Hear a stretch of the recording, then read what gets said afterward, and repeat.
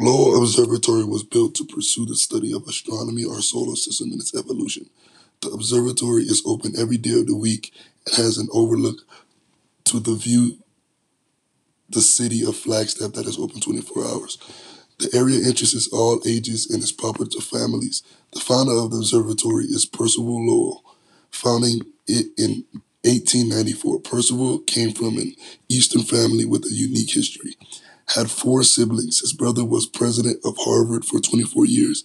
His sister Amy was a poet. Elizabeth was married to William Lowell Putnam, and Catherine was married to Alfred Roosevelt, a relative to Theodore Roosevelt.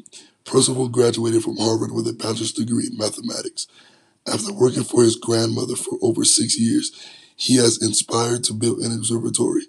Throughout the years, the observatory has made many different discoveries.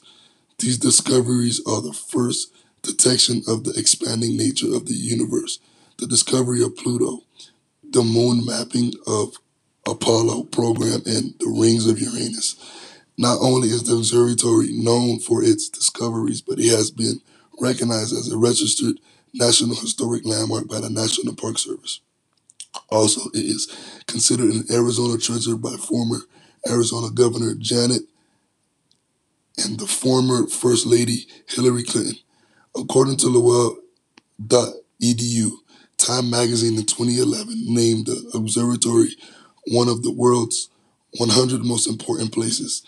In recent news, Lowell Observatory is also opening the Putnam Collection Center to preserve its heritage.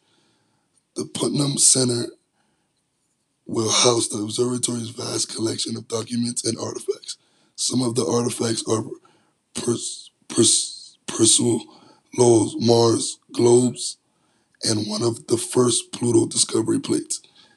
The history that Lowell Observatory holds and represents is very important to the city of Flagstaff. Lowell Observatory is an entertaining and education-based place to visit in Flagstaff.